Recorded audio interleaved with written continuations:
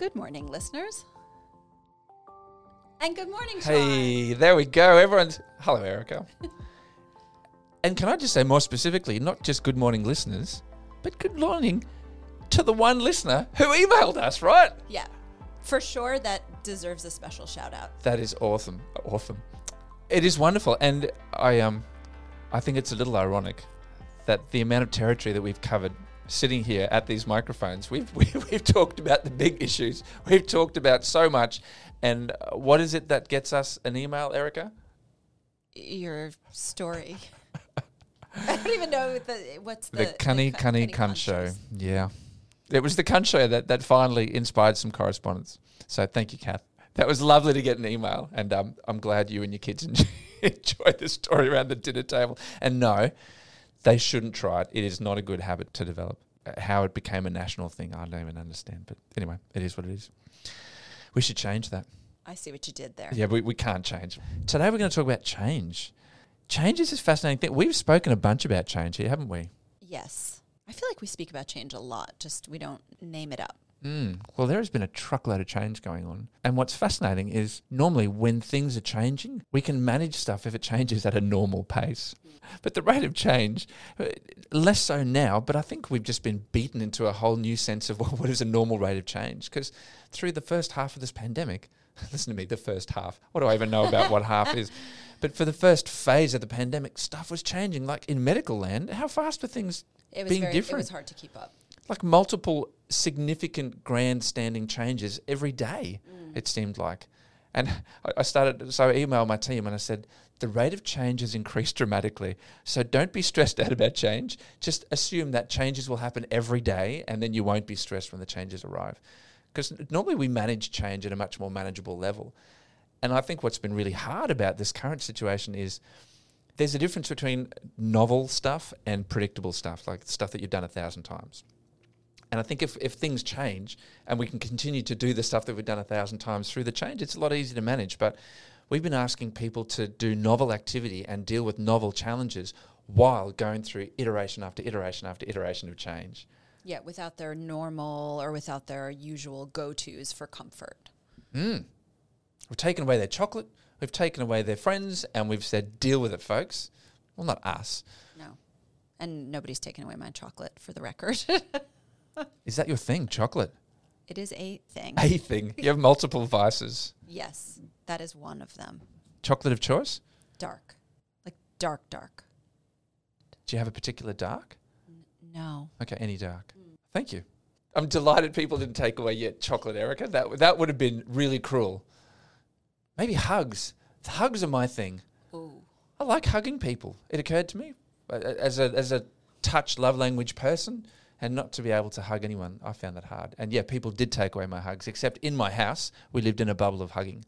So we get to hug at home, and that's been very nice. That is nice. Yeah. I feel bad for people living by themselves. Isn't it interesting how in Melbourne for people who live by themselves, they've come up with the exception of one person who could be included in your bubble so that you can hug them? Really? Yeah. Because they've acknowledged that people can't live without someone else in their bubble. So for people who live alone, they've said you can have somebody else in your personal bubble. Oh, wow. You can nominate one co-bubble dweller. I forget what the correct term is. Bubble partner, bubble buddy. Yeah, don't know. I think that goes to show just how important it is to have some kind of normal support systems in place when we are trying to deal with all this change. So, ready? I'm not a psychologist anymore, but I'm going to play the psychoanalyst and say, we're going to do some free association. I want you to tell me the first words that come to mind when I say change. Starting now? Sure. Excitement, new, change, novel. Oh, repeating myself. Boy, you're optimistic. Yeah, I generally like change. Because when I ask people this, okay, let's do it for me. Change would be scary is a big one. Unknown. Okay, everyone at home listening, when I say change, what comes to mind for you? Oh.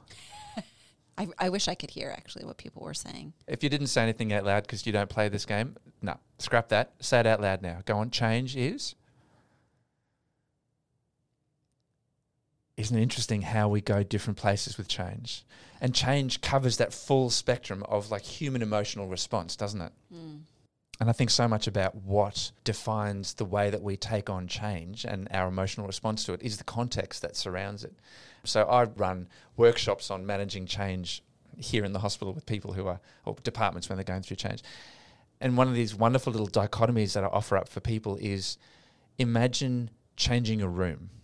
Okay, so changing a room can mean very different things for different people. For example, if you are an 8-year-old girl and mum and dad say, you're going to change rooms, you're going to get the other bedroom, and let's make it exciting. Let's do that change. Or you're a 38-year-old woman and you're in prison and you are forced to change your cell blocks because I don't know reasons that inmates change cell blocks. You got anything for me? No, but I'm with you on the analogy. Yeah. So in one of those contexts, change is this wonderful, positive, supported place of agency, and for the other, it's this forced upon, scary, unknown, and again, I'm making assumptions because I don't know what the life of an inmate is like, but I'm assuming that it's a very different experience of change. And so it makes me wonder, what are the things that, as we're throwing all of this change, what are the things that we can do to help us process and get through this change in a way that makes it positive and edifying for us, rather than the scary, without any agency kind of approach to change?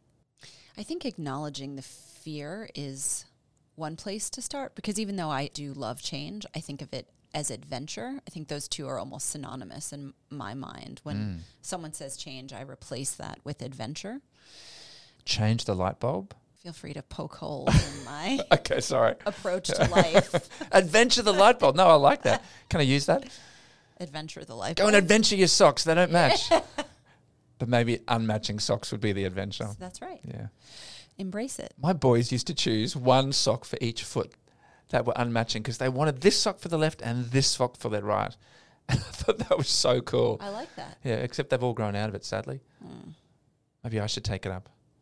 They'd love that, I'm sure. They wouldn't care, but it would make me happy. That's it. All right. For the next week, I'm wearing unmatching socks. You can call me on it. I will. I'll show you what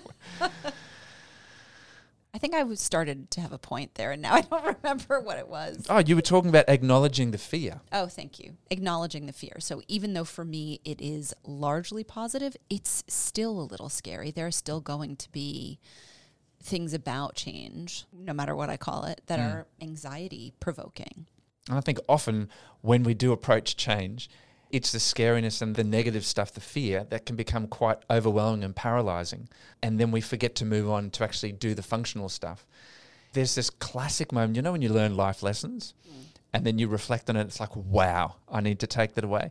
We bought a block of land years and years and years ago in Brisbane to build a house.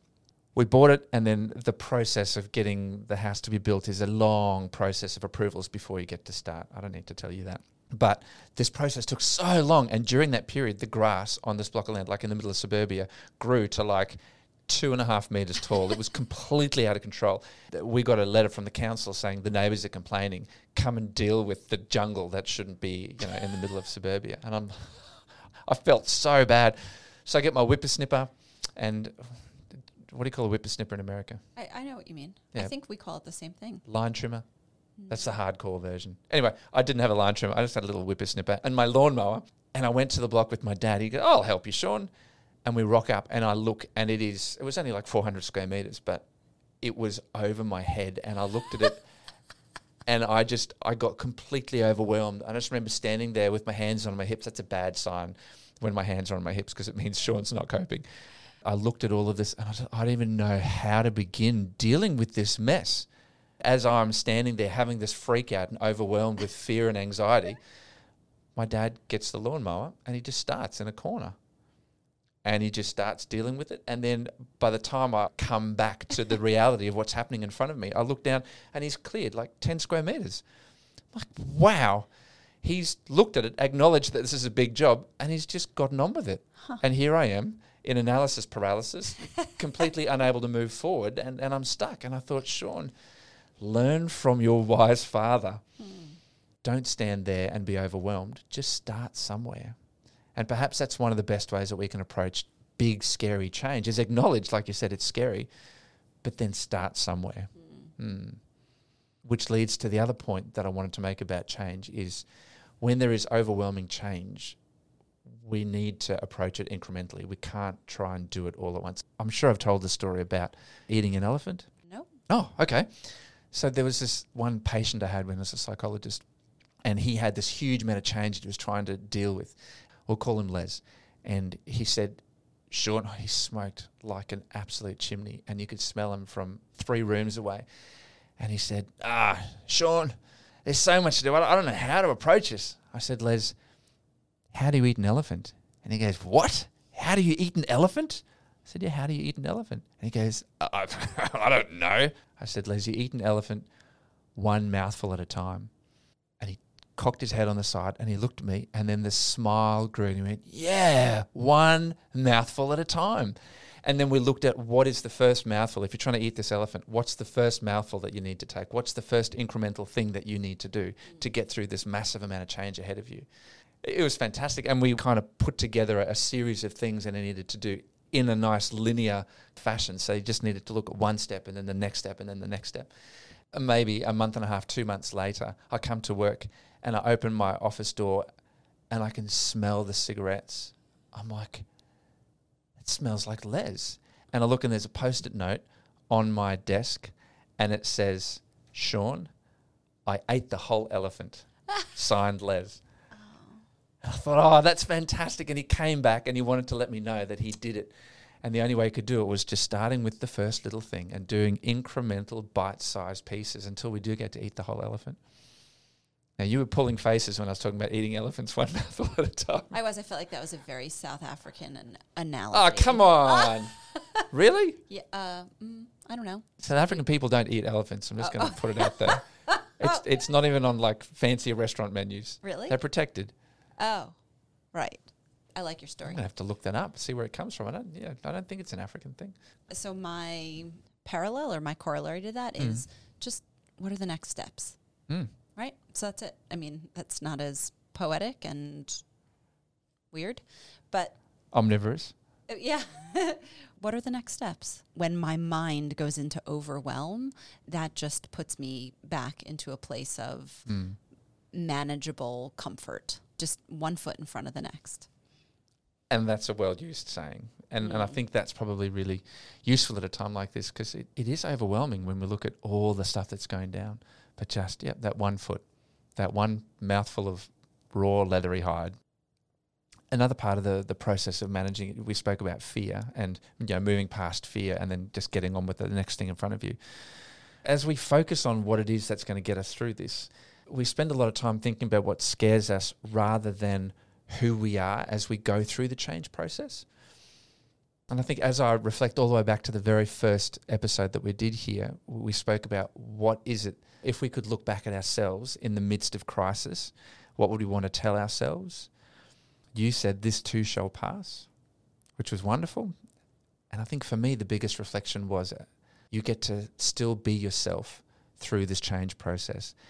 And I guess as I look at how people manage change effectively, it's thinking about what it is that you value most, thinking about who you are and what makes you you, authentically you, and working at how do I continue to be me and be authentic to me and my values, even as I go through this change. And if you can't anchor yourself in the process itself, because that's always changing, you can anchor yourself within who you are and let that be the consistent thing that guides you through the change. So when I think about, for me, having to go through all these changes recently, the thing that anchors me and makes me feel okay is being connected to other people, properly, authentically connected. So for me, as I'm going through change, the thing that I look for to make it okay, rather than feeling overwhelmed by the fear, is how do I connect with other people? How do I do this with somebody else as I'm going through the change? So I get to continue to be me and value the thing I value, even as I'm going through the process in front of me that looks scary. And we probably also have to pick our battles, don't we? As I was thinking about, choose which of the things you fight for and which of the things you just let go through the change process. As I was trying to think of examples of stories, so many of them were parenting stories about picking battles, because that is kind of half of parenting, isn't it? Knowing which battles to pick and which to leave. But I didn't think that was particularly helpful when thinking about the change process. So as I was thinking about when we built our house, have you ever built a house to live in? Not from scratch. So we've renovated, and when you renovate, it's a very messy canvas and you're dealing with a lot of imperfection. But when you build from scratch, you have this perfect ideal that you're kind of working toward, and we've never done this before. And so as we were going through, it occurred to me, and the realization hit that things were not going to go the way we wanted them to in some aspects of the build. Or we would get to the end and go, if only we'd made that a little bit bigger, or if only we put those two things a little bit closer together, or, you know, all the things that you'd discover. And thankfully, we haven't discovered any of those, which is, I think, fantastic. But the little trick, the little philosophy that we came up with was wabi-sabi. I've shared wabi-sabi with you, this concept that things don't have to be perfect, that it's in the imperfection that the authenticity of life lives. And so when things would go wrong and things would be the wrong one that we didn't choose, but there was a miscommunication with the electrician, and we'd look at each other and we'd go, wabi-sabi, baby. It's going to be okay. You know, in the big scheme of things, there are some things that we will fight for and some things that have to be right. But there's a lot of stuff that we can just say, wabi-sabi, you know. It's not perfect, and that's going to be okay. And when the boys, oh my goodness, boys in a new house. Houses that dense and things broken, and then you insert the chaos of family life and things get dense and things get broken. Sure. Boy, wabi-sabi has been a very helpful philosophy. Smack! What was that? The table tennis racket has left a big dent in the wall. Dig deep, Sean. Wabi-sabi. It's going to be okay. This is part of, you know, the fingerprint of family life on your home.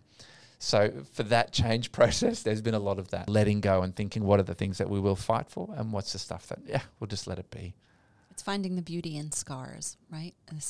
It's appreciating that they add to life experience, and there's a story behind it, and we're bigger and better because of it. Instead of focusing on the mark left there, it's appreciating, I guess, coming out on the other side. And that's not to say that sometimes the scar isn't very pretty, and sometimes we wish that there wasn't a scar there, but there is a scar. So it's moving beyond, I don't like the scar, to, boy, that tells the story, doesn't it?